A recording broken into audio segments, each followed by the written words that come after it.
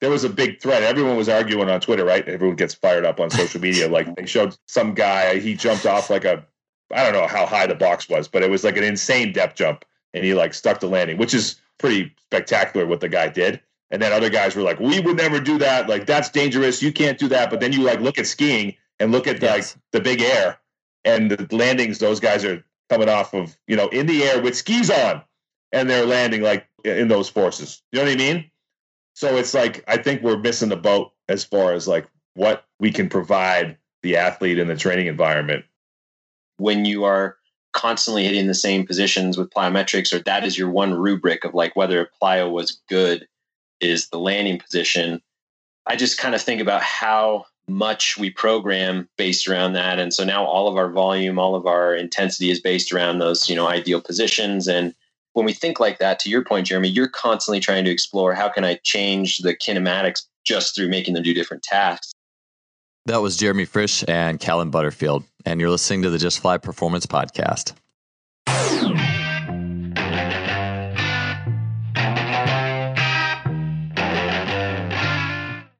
Before we get to the show today, I wanted to mention a really cool item that is available now from our sponsor, SimplyFaster.com, in their store. That item is Exogen Premium Wearable Resistance. Exogen is a series of tight-fitting sleeves along with uniquely shaped fusiform weights that strap directly onto those sleeves. So what I mean is you can have shin sleeves, arm sleeves, shorts, and a vest, and you can strap these uniquely fusiform shaped weights. They're light in nature, 100, 200 grams, that strap on in a way that allows you not only to resist movement very specifically, but also add fine-tuned elements of rotation to that resistance. So this is the next level of wearable resistance. You may have heard this from back long ago on the show, Hank Kreienhoff talking about it, to recently Chris Korfist, sprint coach, talking about it. This is the next level in premium wearable resistance. I've used it myself. I love it. I love not only the way it feels and the way you feel form and technique change. It's like combining technique with power. And so often we just think about weighted vests as just pure force, pure downward gravity loaded resistance. This is the ultimate combination of technique with power, and it shows up in things like Chris Korfist being able to take time off an athlete's 10-meter fly by putting the sleeves just on one side of the body, an ipsilateral resistance. We're using the body's own systems, fine-tuning it, and that's what this does. It allows you as the coach or an athlete to create, explore, and fine-tune the way that the resistance is rotationally impacting the body. This is next level stuff, and I know you'll love it. So you can check that out in the Simply Faster store. Head on over to simplyfaster.com. That's simply with an I, faster.com, and get your Exogen gear today. Hi, and welcome to another show. Glad you guys are here. And one thing that I really enjoy about the world of athletics is how we can learn things from various sports, sometimes sports on the more extreme end of things, and then plug lessons that we can learn there back into our own practice with the athletes that we have in front of us. In the case of this show today, in addition to great talks on plyometrics, gameplay, long-term athletic development, we'll be looking at the sport of downhill skiing and snowboarding specifically, and talking about how lessons from that sport can also fit with our jump training, plyometric progressions, ideas on variability, and a whole lot more. Our guests today are Jeremy Frisch and Callan Butterfield. Jeremy is the owner and director of Achieve Performance Training in Clinton, Massachusetts. He's been a multi-time guest on this show, and Jeremy is my go-to guy on all things youth training, youth performance, and that process of long-term development as the training changes over time, as athletes move from youth to middle school to high school to college and professional. Jeremy works with athletes of all levels, and he not only is a strength coach, but also has skin in the game as a youth sport coach. So his holistic perspective is so helpful for this whole umbrella of athletic development. Callan Butterfield is the high-performance manager at US Ski and Snowboard. Callan worked with Exos for 8 years as a coach prior to his time at US Ski and Snowboard. And Callan and Jeremy are working together on concepts related to long-term development of ski and snowboard athletes.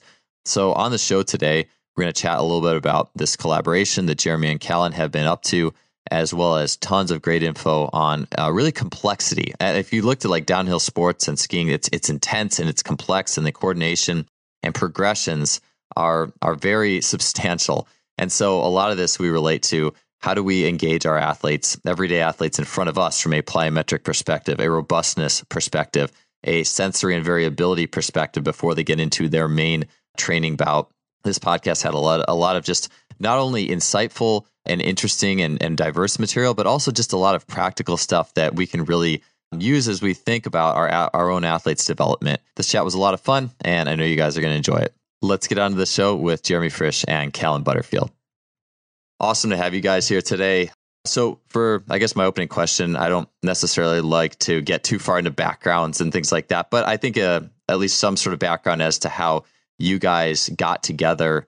And then Callan, a little bit, as well as a little bit of what you do would be awesome. Just so your collaboration, then Callan, your job with ski and snowboard. Yeah. So I was familiar with Jeremy from work that he wrote, articles and things that I had seen and other coaches had kind of bumped my way on social media. So in my position with US Ski and Snowboard, what I do for the national team is a couple different things, but really primarily bringing Jeremy in to help us with our athletic development academies. So we have clubs and academies that are all based around obviously skiing, ski racing, free ski, snowboard, all different sliding sports, and some that are specifically sport academies focused on alpine ski racing, or they have just alpine ski racing and cross country. And what we do is we coordinate with our there's about 12 clubs in the country that are part of our elite, but we call it the High Performance Center program, which basically integrates directly with the U.S. national team's high performance department. And it's been going on for about 4 years now. We're in our 4th year. And so we pulled Jeremy in as kind of an external consultant expert to help really with this specific program that we're doing of trying to develop tools for weekend coaches or volunteer parent coaches around, how to take a U10 team, ski racing or a free ski, and take them through training or athletic development that's age appropriate. Because that's something that we're lacking from the ski team perspective, is really being able to offer, even just like a pamphlet or a handbook on here's how you run a warm up and a games-based training session for 8-year-olds, right? Before you get on the snow or during the summer or something like that. So we're trying to really increase access of coaches who might be certified, ski coaches or sport coaches, but maybe have, no experience or very little experience with physical education or athletic development. So Jeremy is helping me kind of lead this group of 5 club staffs or club coaches and developing these resources, as well as, he's educating them as we go, because a lot of times it's really insular and they get education from, US Ski and Snowboard or other ski team outlets or things like that. But we really like exposing everyone to, diverse opinions, ideas, things like that. So bringing Jeremy in with his background and experience, both up and down kind of the athletic development, I guess, pathway, for lack of a better term, different age ranges, as well as his practical experience as a coach doing it for so many years. We've had a lot of academics, skill acquisition specialists come in and present, and, it's very good stuff, but sometimes it's harder to grasp because it's so based in theory. And Jeremy can show a video of what he does, and all of a sudden all the coaches go, oh, that makes total sense, right, of what we're actually talking about. So that's what we've tapped him for. And moving forward, we hope to have him, more involved with this project. So what are some things then that, and maybe I'll start with this. So I want to get into long-term development for skiing and some of the unique demands of skiing. And then I just had Stephen Kotler on this podcast recently talking about flow states and high-risk sports, which I think is a really cool and unique element of things. And I like looking at any sport as a way to look at all sports, or what does this sport offer to all sports? And I'd like to kind of kick off by, you mentioned gameplay, Callan, and we were just talking about that, me and Jeremy, before we started this conversation. And I'd imagine, as I think you were saying, like a sport like skiing could be really regimented for a lot of people, and the kids just don't get a chance because it's skiing. It's very, like, can be technical. It's, and yes, it's like within the sport, that's a lot of flow states, but the ability to like play too and move in multiple directions and react and just like all the foundations of things. How does gameplay fit into a sport like skiing?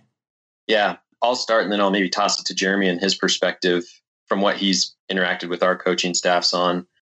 I think it's really interesting because it's such a wide variety of athlete abilities and backgrounds that we get in ski racing, at least coming up into the national team. But I would say it kind of follows the curse of American sport, and it's an early engagement sport. Technically, like there's skills that you have to learn from a sliding perspective, but that oftentimes turns into really early specialization and spending too much time skiing.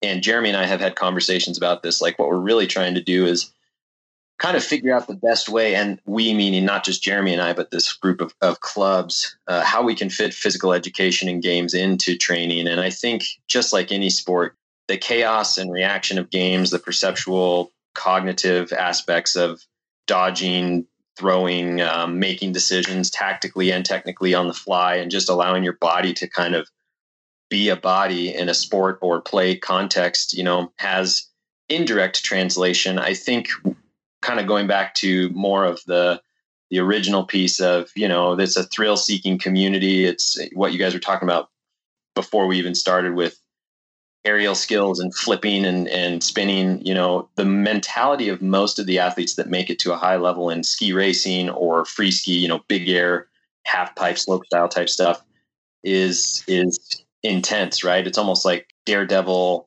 Formula One.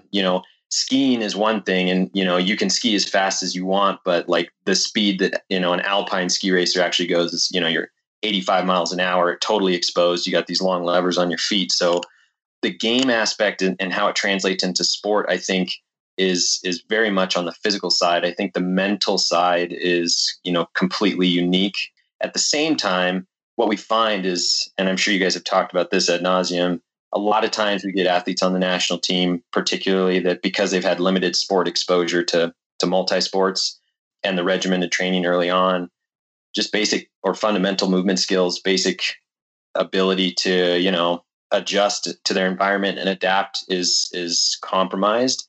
And so I think that's where the important is, in a sport where you're constantly reacting to the surface, the speed, the weather conditions, the wind. You just have to all around be a really legit athlete, A, to perform, but B, to keep yourself safe. And so I think gameplay and chaos environments and all those things are just so critical early on because it lays that foundation. I don't know if Jeremy has any other specific thoughts on that, but yeah, I think, when you look at it, it's all movement, right? We're all humans, so it's all movement. The only difference is it's like, are you using a ball or different surfaces, different balls, different types of equipment, things like that. So I think any sport that you do has carryover to another one. You know what I mean? So, and I know Cal and I talked about this a million times, but, and just like every other sport, seems to be this idea that if you do that one sport more and more and give up everything else, that you're going to be more elite at the end. You know what I mean? And we all know it's just not the case, because if you miss certain developmental skills coming up, especially at the beginning, you're going to fall apart in the end. Unfortunately, that's where you see it, is at the end, right? You don't see it when they're young kids. And so it's easy to miss and it's easy to pass by. You know what I mean? And so I think the idea with being able to offer or, arm the mom and pop coach or the coach that doesn't have a background in PE to be able to provide those skills for the youngest athletes, you're sort of filling these developmental holes, hopefully, and then the idea is that they'll have a higher platform to stand on later on when they get to the higher levels. So that's pretty much my view of it. Yeah, I would piggyback that too with another more ski related. My background is not ski racing or this sport competitively either. It's I grew up skiing, but I really didn't even know that US Ski and Snowboard had a high performance department until I got hired here. But one of the ways that we're really trying to look at it is Mark Williams kind of drew this graphic when we were conversing with him, and he's a skill acquisition specialist here at University of Utah. Done a lot of work in soccer, but it's like you have this special expertise versus variable expertise. And a lot of times our athletes in ski racing and or in free ski and snowboard, which is kind of weird because free ski snowboard is very much free flow, not traditional training attitudes. We want to get in the gym and clean heavy, it's their gymnastics or just kind of park rat type attitudes. But what we develop over time is this really deep trough, right? And so these athletes get a lot of reps in specific conditions or on specific courses. If they're growing up at the same mountain for 12 years and training on the same terrain and pitch and all this stuff, they get really good performing there. So they have a really good deep trough. What we need is kind of this wider trough, that variable expertise for them to adjust and adapt when they go from, Squaw Valley to the East Coast, or they come from the East Coast, icy rain, and go into, Northwest Canada, and they're skiing on different snow and different terrains and things like that. And they can just adapt and adjust. And I would say it's even more so in these sports because a soccer pitch is a soccer pitch, a basketball court is a basketball court. And yes, you have the different stadiums or environments, but when you're talking about being able to respond and adapt to the environment in this context, you're literally talking about how variable the environment can be. And so like with what Jeremy's talking about, movement skills and a sport as a sport, the more robust and resilient essentially we can get these athletes. And I'll bring this back to the gameplay, the better, because they may be skiing on surfaces, terrain, elevations, whatever, that are so completely different every competition. They just can't depend on that the pitch is going to be 80 meters by 120 meters or whatever every time. And so what we try and do using games more specifically is really just force environments that get them to explore their bodies, their joints, how to maneuver around certain objects or other people, and really just kind of get them out of their comfort zone. And through using games, I think it's a lot more fun for them versus me telling them like, okay, here's how you're going to avoid this or cut here or do things like that. So, yeah, I one of the things that you said I thought was really interesting was like the variable environment. And I almost link that to from a sport like skiing or snowboarding or an individual terrain oriented sport or BMX biking or anything that has a different course to it. Like being on the same mountain is kind of like if I'm a basketball player, like playing with the same kids, like, and no one else. Like that's like my environment. And it makes me think about digging that trough deeper. Is a lot of it's just exposing yourself to different, I guess in the team sport, you could say it's different gameplay styles. It's different people with different tactics. And maybe that's kind of like getting on a different mountain or a different terrain and things like that. The thing I think is interesting about skiing too, and I've been thinking about this because I've been interacting with a few people who have young kids in gymnastics recently. And I think about just how early you have to get into that sport and how brutal it is because the peak is like 15. So it's interesting. Skiing is a sport with an early exposure, but what's like the peak? When do people tend to peak in skiing or snowboarding? Yeah, I mean, we have a broad swath. So, for example, on our national team, the full national team, which is made up of multiple different sports and disciplines, our youngest national team athlete is 15, I think, and that's in the free ski dude sport. And we have, like, I'm working with someone right now who is 38, and he's in alpine speed, which is like downhill. So big, long races, 2 minutes long or so. And so there's a pretty wide swath. I would say, like, if you're looking more in terms of the disciplines themselves, the free ski snowboard, like half pipe, park pipe, you're a vet, you're a seasoned vet, long in the tooth if you're 24, 25. Whereas with alpine, you're probably hitting your peak, near there or later, 25, 26, maybe to 28, 29. And then if you're hanging in there beyond there, it's because you have really good training and you're keeping your body put together. And then in cross country, obviously, endurance wise, like you could compete it well into your 30s and still be hitting PRs and things like that. So it's a pretty broad spectrum.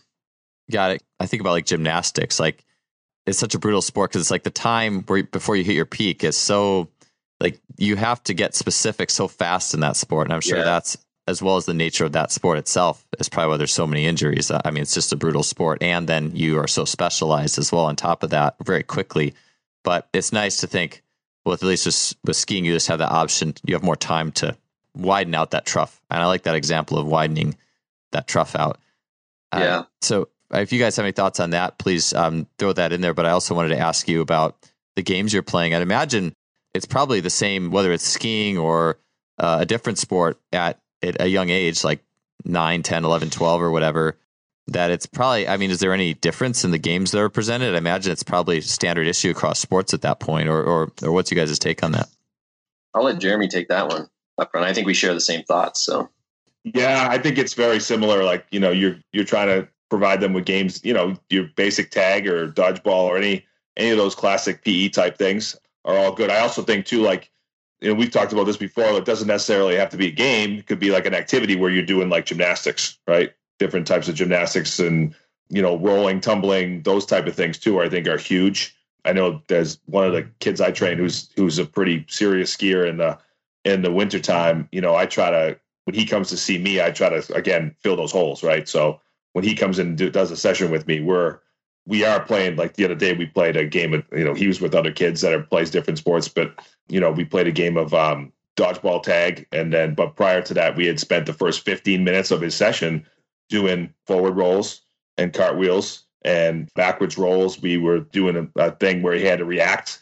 Like we rolled it's like a tackle dummy with, we rolled it at him and then he had to get out of the way and dive and do a diving roll. And so for me, I think those type of activities go a long way as well, because, and you don't have to be an expert on skiing, but if you ever watch the Olympics, you see those guys take spills, you know what I mean? Or in the half pipe, you see them fall, and no one had a fall, and to be able to handle a fall is important too. So I think on that side of it as well, along with the game type thing, the basic tag and race and chase and those type of things, the other side of it is activities that really sort of provide that robustness and sort of resiliency, you know what I mean? Which I find in gymnastics or even grappling, pushing, pulling, rough and tumble play, climbing, you know what I mean? Any parkour, ninja warrior, like all that stuff is a go.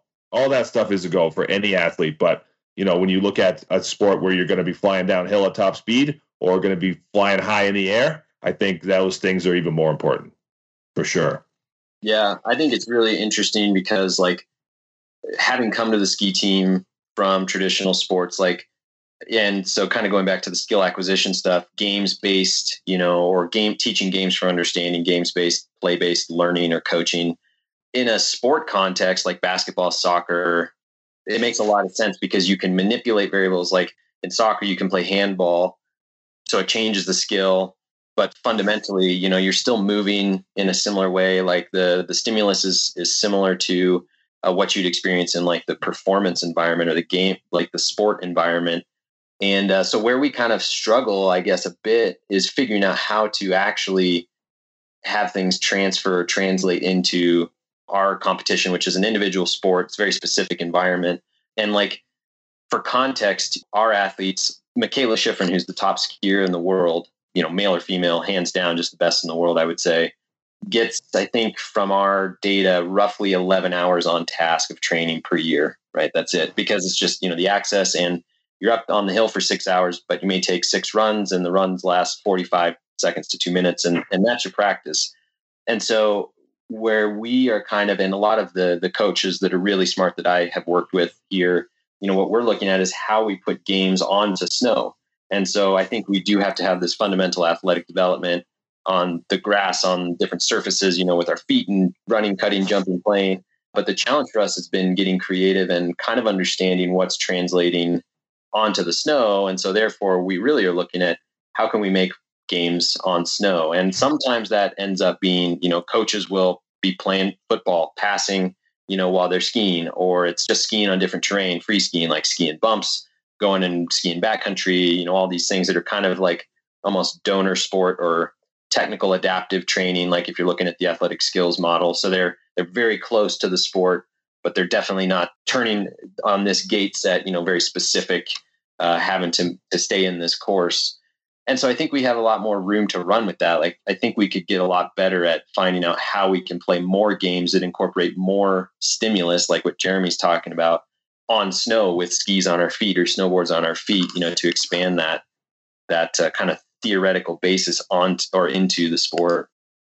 It's funny. I was just asking the kids the other day, the kids that I have coming here that, ski pretty often during this and they race in the wintertime.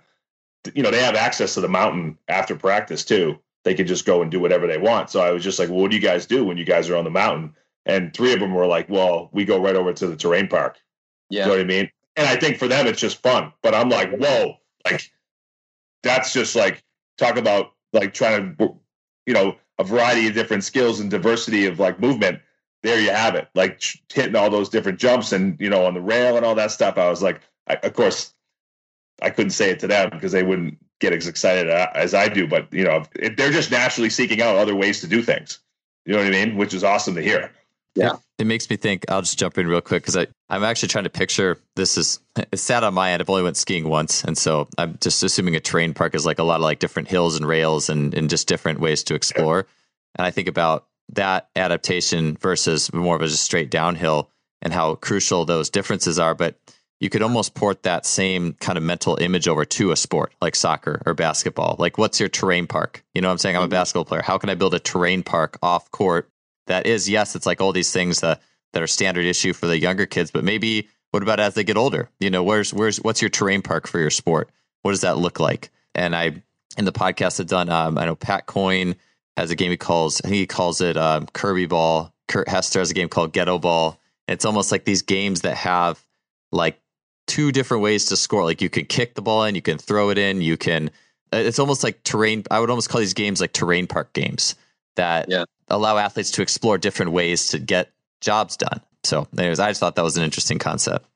No, I think it is, and I think that's one of the things we've been exploring for the past few years, and really put a lot of time and resources in. Is your point about like having an outcome with multiple avenues to achieve the outcome, and this gets, I think, a little bit off topic to some extent, but I think to bring it all back around to like what Jeremy and I are trying to do with the HPCs, these academies, is like, can we create a template for not just a weekend coach or a volunteer coach to like have their program and look at it and say, okay, these are the exercises I need to do, or these are the tasks, but like connect that with the outcome here is really to develop these robust young athletes so that they're prepared for anything. And there's a million different ways to get there, but this template hopefully will they use it enough.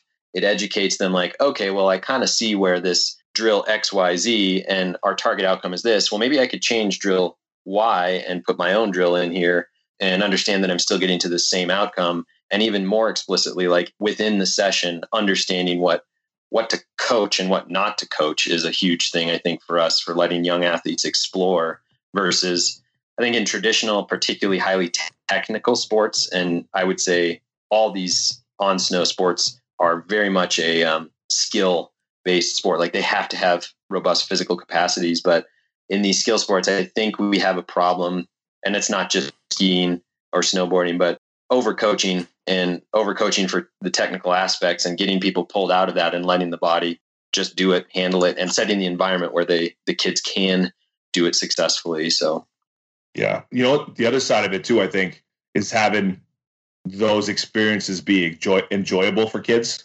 and so they come back. Because like if a kid has a bad experience, like say you had a group of kids and you did like they were doing dry land ski training, and it was like training like an adult would. You know what I mean? Like, are those kids going to come back the next year? Because their experience was like, oh, that sucked. That was so hard. You know what I mean? But if then you have another group of kids that had a coach that was like all play based in games and terrain park, and the kids were like, dude, that was sick. Like, I want to come. I want to come back all the time, year after year. And as they mature and get older, then they start to do more things. But maybe those kids stick with the sport longer.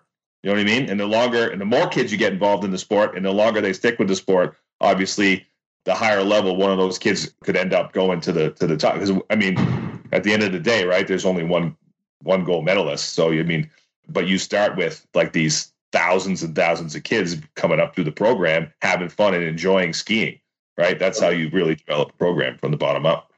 Not only that, Jeremy, I think there's a point to like attrition from training. So, when they're with their academies or clubs, depending on what the club offers or, mandates, if it's an academy, like you don't have a choice, you're pretty much doing physical prep and, regular training. Like when they get to the national team, our athletes aren't mandated to work with us. Right. And so if they've had just a shitty experience from their, youth all the way up of dry land or athletic development training, they may choose to not even come train with us. They still have to technically pass our physical testing, but the attrition from training can be mind blowing. And so regardless of even just laying the foundation to enjoy sport overall and just being active for life, we need athletes coming into the national team who they don't have to necessarily enjoy training, but they, should have a passion for, or at least understand the connection for how it's going to help them not get injured as frequently or hopefully at all, and or how it's going to lead to performance improvements. And I think we have missed the boat with certain athletes. They view coming to the COE, which is our center of excellence in Park City, the performance facility that we have, as like the worst possible thing or the worst possible part of their career. Like they do not want to set foot. And I think there's this general aura or perception that it's, once you step foot inside there, it's rah, rah, rah, we're going to train, hard training, blah, blah, blah. It's not this fun experience because they've been dosed too early with too serious of training or just had not good experiences with it early on. So they can still compete at a, World Cup or World Championship or Olympic level, and we may not have anything to do with them. And so we're trying to change that culture and get it reach down, reach up. Like we need to make this more enjoyable for the athletes, whether they're on the national team or before, so that that doesn't happen. Yeah, I have a couple of thoughts with that. One is I think that so many in the industry of strength and conditioning or sports performance or whatever the name is for it, when this podcast comes out, is like, I think a lot of coaches, they feel like they're validating their job by doing the, jumping jacks on a whistle, like as if this culture, I don't know, maybe some particular football programs or something, that maybe that is valuable, but to be able to distinguish between a child and an adult and what makes this fun for the athlete. I think about what Steven Kotler said on a recent podcast was that the biggest thing, and this is just for high schoolers, so it's a little, maybe an age bracket up, but the biggest thing that determines if a freshman in high school, whether it's basketball, football, the band, the chess club, whatever, if they're still going to be doing it their senior year, is how much flow they were in that freshman year when they were first exposed to that activity. So you think of it as like how much flow is this athlete, young athlete, older, whatever age you are, how much flow are you in right now? And like Jeremy said, when they're going to get older, they're going to learn to train. They're going to learn the discipline a little more that's needed for their model. But I just think that we so underestimate just the difference between a child and an adult and keeping people in flow states. I just think that's such a mistake that's very proliferated. And I think there's an art of learning to play. And sometimes I think we have to give ourselves permission to play. Because I think a lot of times it's the coaches who don't play that are the ones that are more on the whistle, right? On me, let's go, whatever. And I'm not saying that in some situations there might not be a place for that, but I just think that for so many athletes, that's a huge, like you said, Kellen, it's a big turnoff, and they're just not going to come back or not going to want to enjoy it. I think, it's interesting. I'll let Jeremy jump in because I know he's got a lot of experience with this. Like, I reflect a lot on working in the private setting where you're a little more like, at least with Exos Athletes Performance, my education and youth development was not great coming out of school because I wasn't a physical education major. In sport and exercise science, you take like one or two, neurodevelopment classes and that's it. And so going into the setting that I was in, I can imagine it's the same for like a GA or something in more of a traditional collegiate setting.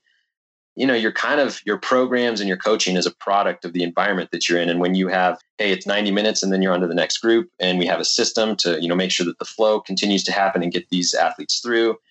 It's not that you can't be creative, but it definitely framed how I ran programming and how I coached and what I thought was important. Fast forward, and I'm in an environment where literally we can do whatever we want, and I can spend however much time with a group of athletes that I want. I'm not worried about, they paid for X amount of weeks, so I need to make sure that I'm showing value by giving them 2 hours a day. I'm just like, hey, they need a day off today, or we're going to play a game today because that's what we need to do. That changed my attitude toward programming, toward coaching, regardless of the level, kids or adult athletes. And I think it's overlooked in our industry. I think the environment can be overly constraining sometimes, where coaches, to your first point, Joel, we show our value by coaching as opposed to just kind of being there to guide and facilitate, because I think our environments sometimes force us to do that. Jeremy, you have any thoughts on that one? No, I agree. I was a college strength coach, so, I was there too. I felt like we had a very specific system, and obviously you could manipulate it, but, we went from same thing as before, very regimented, warm-ups to, medicine ball, we only had so much space. So this group's got to go down there and throw medicine balls off the wall, and this group's got to do plyometric jump, and it's very regimented, and you only had this amount of time, and then you had to lift, and everyone's on the clock, and it's just and you group after group, you know what I mean? And same now, you come into my place and it's chaos. You guys, there's dodgeballs flying around. There might be 3 high school kids in the corner doing power cleans. There might be 3 or 4, middle school kids chasing each other down. There's balls flying through the air. There's kind of can do whatever you want really here. And I try to look at it as what does everyone need? What does the person that walks through the door need right now? You know what I mean? I think that's just so interesting about you're not dealing with a 50,000 square foot open facility, with access to all this space, but you're still because it's a priority, it's your philosophy, you're making it work regardless of your space. And so I think you're at the point where your thought process is all around that. And so I think our challenge, so when we're hiring coaches or when we bring in interns, sometimes it's kind of a mind blow for them in a lot of ways because now their whole thought process has to shift and like understand, oh, this is an environment where I have all this freedom and we want to keep it fun. And that's where you're so valuable and your experience is so valuable, Jeremy, is because it's your thought process, your philosophy driving that regardless of the facility, where I think a lot of people get sucked into the facility and the system driving their thought process on youth development. And so then we come up with these youth development systems that are kind of insular to the bigger picture of like, well, if we had the perfect facilities or we had everything at our disposal, what really is going to be important? If we weren't limited by our logistics, by our time, by, schedules and space, like what would we want to do? And then taking the approach to like, okay, how do we do that in our environment versus like, well, this is our environment, so this is efficient and this is what we're going to do. So I think you're a perfect example of that. Appreciate it. It's a funny story. Like I had a kid who helped me. So he sort of trained with me when he was in high school, and then he helped me while he was in college. But in order for him to finish his college, he had to do an internship to finish school. So he did it at a college where they were extremely regimented, and he had a very hard time, not only coaching, but like with the coaching staff too, because they were so regimented, and he just was not used to that type of thing because like, they got like, this is the warm up today. You're going to A skip and B skip and backpedal, and you're going to do this specific thing. And ours is like, well, what do you want to do today? You know what I mean? What do we warm up with today? Well, we're going to play this game, or we're going to do, get ups and hops. And, so it's like, oh, we're going to do an obstacle course today. Cause, in our world, I think that it needs to change every day with the younger athletes. So it's kind of a funny story just because he struggled with that. And I said, listen, you just got to sort of do what they say and just get through it. And it's not anything about how you coach or how you are. You're just used to a different way. You know what I mean? So it's interesting. Jeremy, how does that autonomy that the groups get in their warmups change as they get older? I mean, I know you said as your like college groups, they'll just play, they'll play a little bit before their field time or high school, like they'll just play games, throw the football around, whatever. But how does the autonomy feedback from the athlete in the warm-up process change as the athlete and the groups start to get older and older? Okay. So my idea always has been like the stuff that we do with the younger athletes, the gymnastic type work, the crawling, the hanging and those things, like, and even the games, that's their workout. Like that's their session for the day. So say for kids between ages like 5 to like 11 or 12, right? But then when they get older, we sort of take what those kids did and condense it to the warm-up. You know what I mean?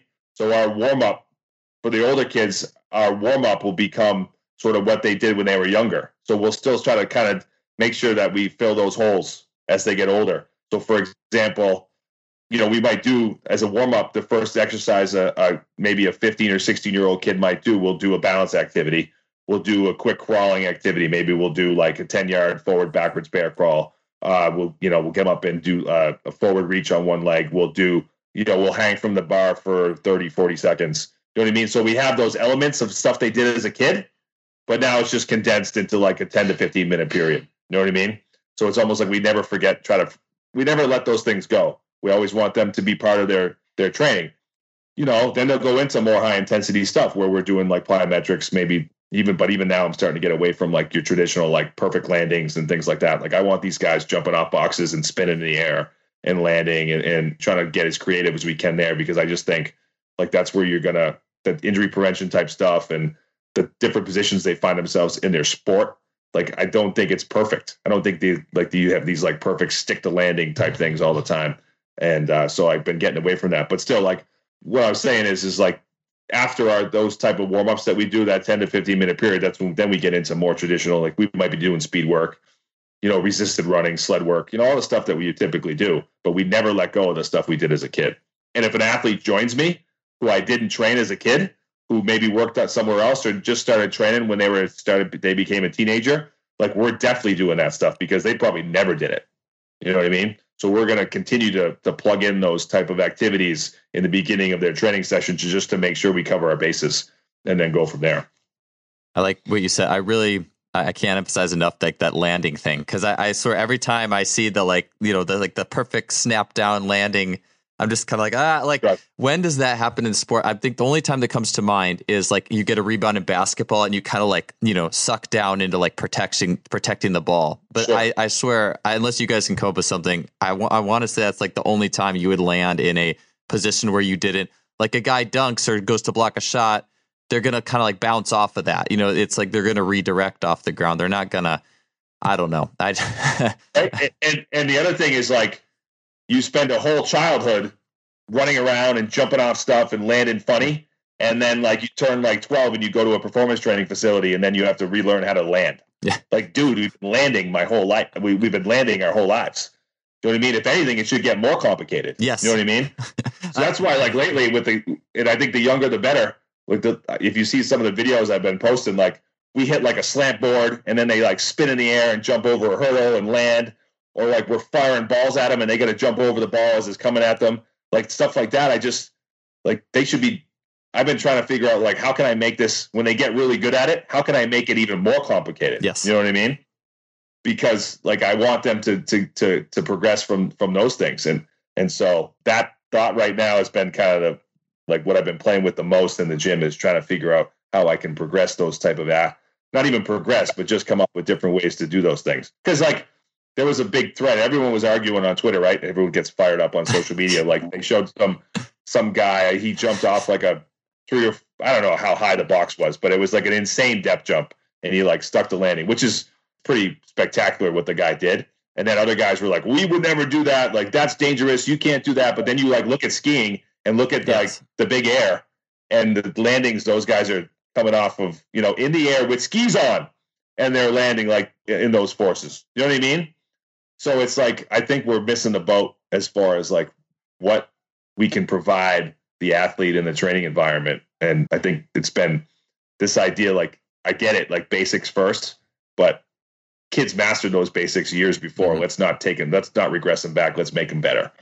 There's an interesting point there too. Just quickly, I want to throw in, like, you think about like movement variability and the relationship potentially to just chronic overload or overuse. And it's like, if your landing mechanics are unchanging and they're the same every time, like it makes it nice when we're programming, I'll use the word loosely, plyometric training or jump training. And I think there is some fundamental to, like, a kid should understand a good athletic base position, but like once they learn that, then it's getting in and out of that position. But like when you are constantly hitting the same positions with plyometrics, or that is your one rubric of like whether a plyo was good, is the landing position. I just kind of think about how much we program based around that. And so now all of our volume, all of our intensity is based around those, ideal positions. And when we think like that, to your point, Jeremy, you're constantly trying to explore, how can I change the kinematics just through making them do different tasks? And whether it's rebounding off one leg in a rotational movement, or it's literally, rolling over something and contacting the ground and pushing off, like, those are all plyometric excursions. It's just, they're so different that you're probably not ever overloading the patellar tendon or quad tendon or things like that. And especially in like a growing athlete who's going through their growth spurt, like, you can do plyometric training without overloading the system and causing this potential overuse injury by being creative with how you program that stuff, as opposed to thinking in the box, I got to do my squat jumps, I got to do my linear bounds, I got to do my lateral bounds and all that stuff, which is constantly kind of that same knee extensor torque in different vectors, but it's like repetitive stress, Well, I think of it in the same way as, like, as a kid, like, I grew up and there was no training. You know what I mean? Our training was what we did outside. And I'm guessing that we didn't do the same thing. I mean, I try to remember back, but we didn't do the same thing every day. You know what I mean? One day, maybe we played a few weeks of football and then we got bored and then we went and played more wiffle ball. And then, maybe we went and rode our bikes and, then we wrestled, like, but it was so varied and wide that like just you said, it's almost impossible to sort of overtrain. Maybe we got hurt because we fell on the ground or something like that, but we weren't overloading the system. I can't recall any of us with tendonitis, or any issues like that. Right. Like, and I don't ever remember any kid in Little League having Tommy John, or a girl playing soccer blowing out a knee, because the reality is they played soccer just a little bit during the year and then the rest of the time was doing other stuff. So I think, you got to take the same approach. That's why, I try to take the same approach in training, is like, we try to vary it and, widen that base of athletic skills as much as we can. And I think even in a session, it's like, all right, well, so maybe you did like a hop and stick, right? Like, all right, everyone, we're going to jump over these hurdles, hop and stick. All right, that's done. Like, we just figured it out. All you guys did it, right? Set 1. Set 2, now we're going to jump over and jump out to the side. Boom. All right, great. You guys just did that. all right, now we're going to jump over out to the side, and then we're going to we're going to jump in the air and spin. Like, that's how easy it is to literally do it. Like, in a session, one session, you can sort of layer things, right? And it makes it for them, obviously the generation now, like those kids are just so used to like so much new sensory information coming at them from like social media and gaming and things like that. Like, they love that stuff. They love like, they hate doing things over again because that's old news, right? Mm-hmm. That hop and stick's old news, dude. Let's add some more, right? And so the more you can give them, the more you can layer pieces on top of each other, the better for them. I think they'll enjoy training more and be more apt to give you better effort. And I'm getting ahead of myself, but that's another side of it too, is like when they're excited about their workout and the things they're doing, they're going to have more intent, right? They're going to put their effort into what they're doing more, and you're going to get a higher level of training effect. You guys got me all fired up. No, you get me fired up too, because I actually did think of the other sport I thought of where you might stick the landings, maybe volleyball. I haven't really worked with volleyball too much, but I can imagine there's a lot of stick and landing there. But I did want to make that mention. But I've really been thinking lately of the idea of any training stimulus, just thinking of it, reducing it down to sheer how much information is coming in the system.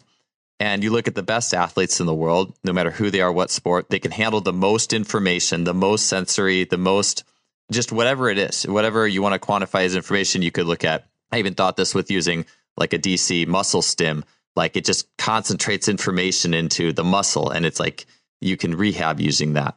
But it's like how much information is in a hop and stick on a single leg? Like maybe, I don't know, like just use fictional units, maybe 5 bits. You know, how much information is doing like a 360 jump off a box, catching a ball in the air? You know, that's like 50 bits. And if you get a kid who's been doing 50 bits, I mean, my 2-year-old, I posted the video I sent to you, Jeremy, jumps off of the dresser onto a bed like 4 feet away and does a flip, bounces into a flip. Like that kid's already at like 25 bits plus, you know, and then he's going to go stick the landings. Sure. And it's like we're almost dumbing down what's coming in the system. And it was Austin Yoakum who sent me or he didn't send me it. He had it in one of the articles, but it was like a skateboarder. And this is where I think of skiing and the ski landings, and actually kind of like to get your take on just plyometrics and progressions and things like that based at the World of Ski. Because there's this skateboarder, this kid, he's probably like 12. He's on like one of those, it's like a motel like deck type setup where you're going off the deck or down the deck, and then there's about a flight of stairs, and it's about an 8-9 foot drop, and the kid jumps off the top, clears all the stairs, sticks the landing. Like you're basically now doing a 9-foot depth drop. Of course, there's horizontal speed too, but like he's going to go into a full squat. His butt's almost hitting the skateboard, but he's internally rotating to manage that collision. And I was like, this is again information. That's like 100 bits of information, you know. And like if I was training that kid, am I going to have him do a 5-bit hop and stick? You know what I'm saying? Like, how much is that going to help him? I mean, you should be able to do it, sure, but once you can, like, how else can I help you? I guess I guess, Cal, what I'm trying to ask you is in light of, I'm sure, very high complexity landings and change of directions and things like that. What's your idea with long-term development in these kids and supplementing with land-based, if they're doing games and jumping in games, or any ideas or thoughts there? Yeah, I think I have a few, and probably I don't want to say biased, but maybe my perspective is it immediately goes to like our rehabs, our return to performance type programming. But I think, so we're lucky as a staff that we all kind of agree with like what Jeremy's saying for the most part. Even our sports medicine staff are, they think, I would say, more like coaches in that, like once an athlete is able to do something, like change it. And I think we've been heavily influenced too by a lot of the literature coming out. It's funny. I was thinking when both of you guys were talking, like all this shit is essentially like what they're trying to now quantify in like neurocognitive training literature. And, which I kind of think is a lot of it is subcortical stuff, like a lot of stuff happening. You're just trying to perform. But so I think what is old is new. And, but aside from that, yeah, like it's challenging for us, right? Because we can't simulate a lot of this stuff. Like to your point about this skateboarder, you can't simulate an aerial that's coming down from 40 feet and bonking a landing or landing. You just can't simulate the force. You can't simulate the speed of a super G run or a downhill run. Really hard to simulate the balance it takes on a rail with skis on your feet or snowboard. So our thought process is really like, as a staff, honestly, expose as much as we can. And most of the time, contextually for us, going back to Jeremy's point and tying this into long-term athlete development, we get national team athletes on the spectrum of like, they've been exposed to a lot of different stuff, had really good training, or have had such traditional training or very little training that the basic movement skills and their ability to tolerate all these different bits of information is so broad that we can't, there's no cookie cutter approach. We really have to take it one athlete at a time. I think specifically relating this to progressing plyometrics, like until they're like physically strong enough or physically mature enough to really do like plyometric training, because I do think there is a time and place for like actual plyometric training. Like, well, first they got to have the strength. So even if they're post-pubertal, like if we have young kids like on the free ski team, for instance, that aren't even done growing or have just finished growing but don't have fundamental, movement patterns and fundamental strength, doing ridiculous plyometrics with them, our argument then becomes, okay, well, they're doing them on the snow. So what do we need to really give them in dry land to supplement that? And from our perspective, it's usually not more plyometrics, right? It's usually strength and, general robust training. With, our older athletes, it's interesting. The jump training, like for alpine, it's eccentric dominant, ski racing. You're going downhill, you're constantly decelerating or trying not to.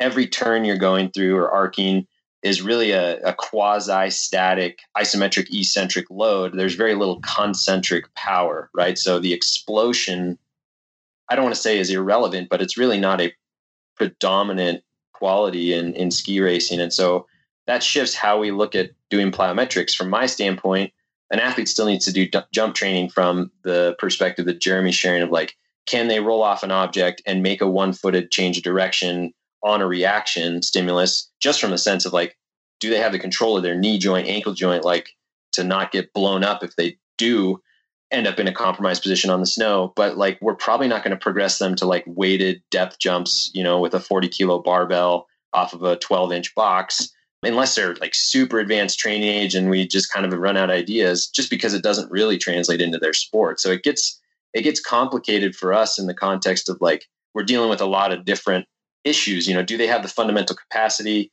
Does it relate to their sport? Is it even important if it does relate to their sport at this point in the season? And then, from an injury perspective, which I think is a whole other conversation, but is really interesting. How are we viewing training plyometrics? Is it they should be doing jump and plyometric type contacts with all these other tasks involved? Or are we actually just isolating, here's your box jumps, here's your hop and stick, versus just integrating those neurocognitively into other tasks? So sorry, that's a little bit of a rant. I'll shut up for now and let you guys take it, but that's where my perspective is. Yeah, I imagine too, like maybe this could be a segue into like kind of like skiing being a very high risk, kind of high adrenaline type sport. I mean, I think there can be facets of that in all sports really, but do you feel like, and I guess this would have to be a person who's bought in to what's going on, but what's the vibe like in terms of like plyometrics? Like a lot of athletes want to, every time they want to do something better in the gym, I want to lift more, I want to drop off the higher box, I want to, XYZ, like you said, like building an advanced athlete up to something that maybe just for on some level, depending on how it fits with what they're actually experiencing on the slopes from an eccentric standpoint. But how did you notice those athletes generally in the weight? Do they usually want to go heavier or drop from higher boxes, or is it just kind of, what does that kind of vibe tend to be for that type of athlete? Yeah, it's interesting. I think it's kind of segmented into two core groups and maybe a third with like our endurance sports, but we essentially have like the ski racing. And I would say they're your traditional, they're kind of like the football team of the college weight room, like very dialed in with training, a lot of traditional, like we're going to lift heavy, we're going to squat, we're going to do Olympic lifts, we're going to do some speed training and plyos and all that stuff. So from their standpoint, I think they're constantly kind of looking like what's the next progression of this drill in the quantitative, like bigger, faster, heavier, higher type thing. I think you have then the free ski snowboard group, which is all, a lot more based in just like creativity and exploring stuff on the hill. They're always coming up with new tricks and things like that. And so they're just a very non-traditional group. So for them, the progression is more like what Jeremy's talking about, like what's next, what's different.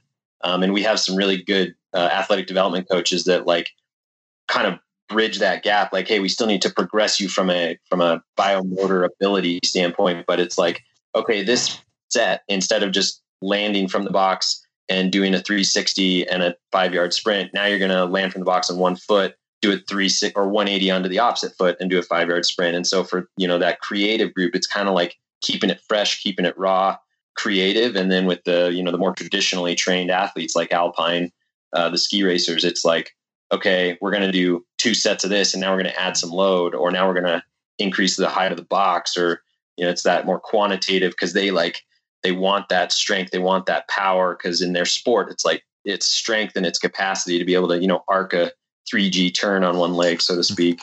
Last question for you guys. And that's, I know both you guys not like ski coaches by trade or anything in the sense of your backgrounds, and both of you being in physical preparation. Has just the aerial nature of skiing and snowboarding had an impact on you from just what you think about training sports in general, like aerial work, high risk work, how those athletes go about day to day? Any thoughts on, I don't, and I just think of that from the sense of Nikolai Morris a few episodes back was talking about how she uses gymnastic work with her athletes, and like the idea that one day there's just this foam pit and she's like, do the craziest thing you can into the foam pit. Like that was like one of the things on the day. And I that sticks with me. But I was thinking, any thoughts on what, aerial, high risk, those types of sports can teach just us as coaches in general? Yeah. I mean, I can start if you want, like from a perspective, like a mental perspective, it's completely like upended what I see as, thrill seeking. So for example, I think I mentioned at the beginning, like anyone who recreational skis and goes out and skis, and you kind of like, you have those runs where maybe you put the pedal to the metal, or snowboard, and you think you're hauling, and you're starting to get on that edge of like, okay, I feel like slightly uncomfortable here, but it's kind of fun. Like whether you're a ski racer or, an aerial sport, snowboard, free ski, imagine that, but now multiply it, not just add, but like multiply it or double it or triple it. And that's what they actually enjoy. And so I think there's 2 things from my perspective. The mental side is completely different for someone I'm not wired that way of like thrill seeking and like constantly living on the edge. Like, for me to relate to these athletes, I can't truly understand how they enjoy this stuff, because it's just frightening. It's like basically being either a Formula One driver or a helicopter pilot, right? I think that's kind of the mentality. At the same time, with the gymnastics side of things and the aerial sports side of things, like it changed what my ideal archetype of, I think, what I imagined an athlete being or needing from a physical standpoint is like, the fundamental gymnastic stuff even is almost sterile compared to what our athletes do on an aerial standpoint. In the free ski snowboard, it's like, it's not about being form perfect and executing the perfect flip or spin. It's about the steez, right? It's about the style. It's about like throwing the hardest trick you can with that signature style you have on it, like what you bring to the table. And so it's like this super complex, from my perspective, combination of like style and cool and technical ability and mindset that's just like so hard to try and like fake or emulate as a coach. And so I guess rolling this all back, I think the fundamental skills are important. How we teach those fundamental like aerial, acrobatic, floor-based gymnastics are important. And I think also how we interact with the athletes is really important in a genuine way. Like I'm one of the old guys, right? I don't understand what you do. I could never do it. And so I'm not going to try and like relate to you on that level, but here's like how I can help you to get them hopefully excited is a strong word about training, but like to buy in to your point, Joel, like, okay, these coaches care about me. They get what I need. They're not trying to like be something they're not. And then also to keep in mind what Jeremy talks about, like, how do we constantly keep changing it? Because that is a very real thing. And that's something I had never been exposed to working with like football, soccer, basketball. If it's faster, if they're moving the weight better, if it's like they're getting stronger, if they're gaining weight in the right ways, like that's kind of what was important in my mindset back then. And it's completely changed now. Love it. It's great. I think for me, when I've always watched like skiing, when you watch the Olympics and stuff like that, especially aerials, right? Like you always watched it, we're like just wowed, but I never sat down and were like tore it apart and was like, what do they need? You know what I mean? And then when he brought me in and sort of said, oh, go look at this stuff, I sort of went back and started looking at videos and stuff. And I agree. I think I would have a hard time. Like, I think some of that stuff would be easy for a really good aerial athlete would probably, that gymnastics stuff is probably really easy. But I look at it from the other end, like from the beginning, like how do we get kids to be comfortable spinning and jumping and landing and doing all those things? So maybe those kids will go on later on to go into that type of sport. You know what I mean? Because if they're not exposed to those certain types of movements early in their lives, like maybe they don't I think for some kids, it's all about, it's almost like your kid, Joel, having the courage to jump off the bureau onto the bed, right? Like you slowly expose kids to more and more of those type of things, and they're going to eventually seek out harder and harder activities, right? And so the idea is like, if we can expose kids to jumping and landing and spinning and doing different tricks and things like that. And like I said before, like getting them into like parkour or like Ninja Warrior type stuff, which is like a real rush, maybe they start to, gravitate towards those type of sports. You know what I mean? So I always just look at it from, I guess for me, the ground up.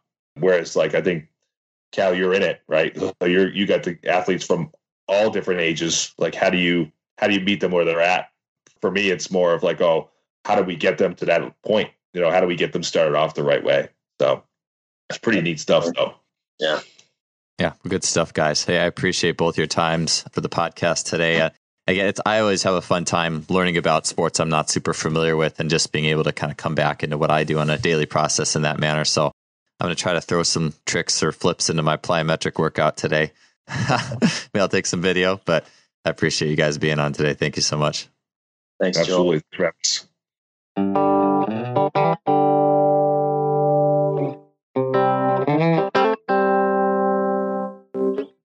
That wraps up another show. Thanks for being here with us. We'll see you guys next week.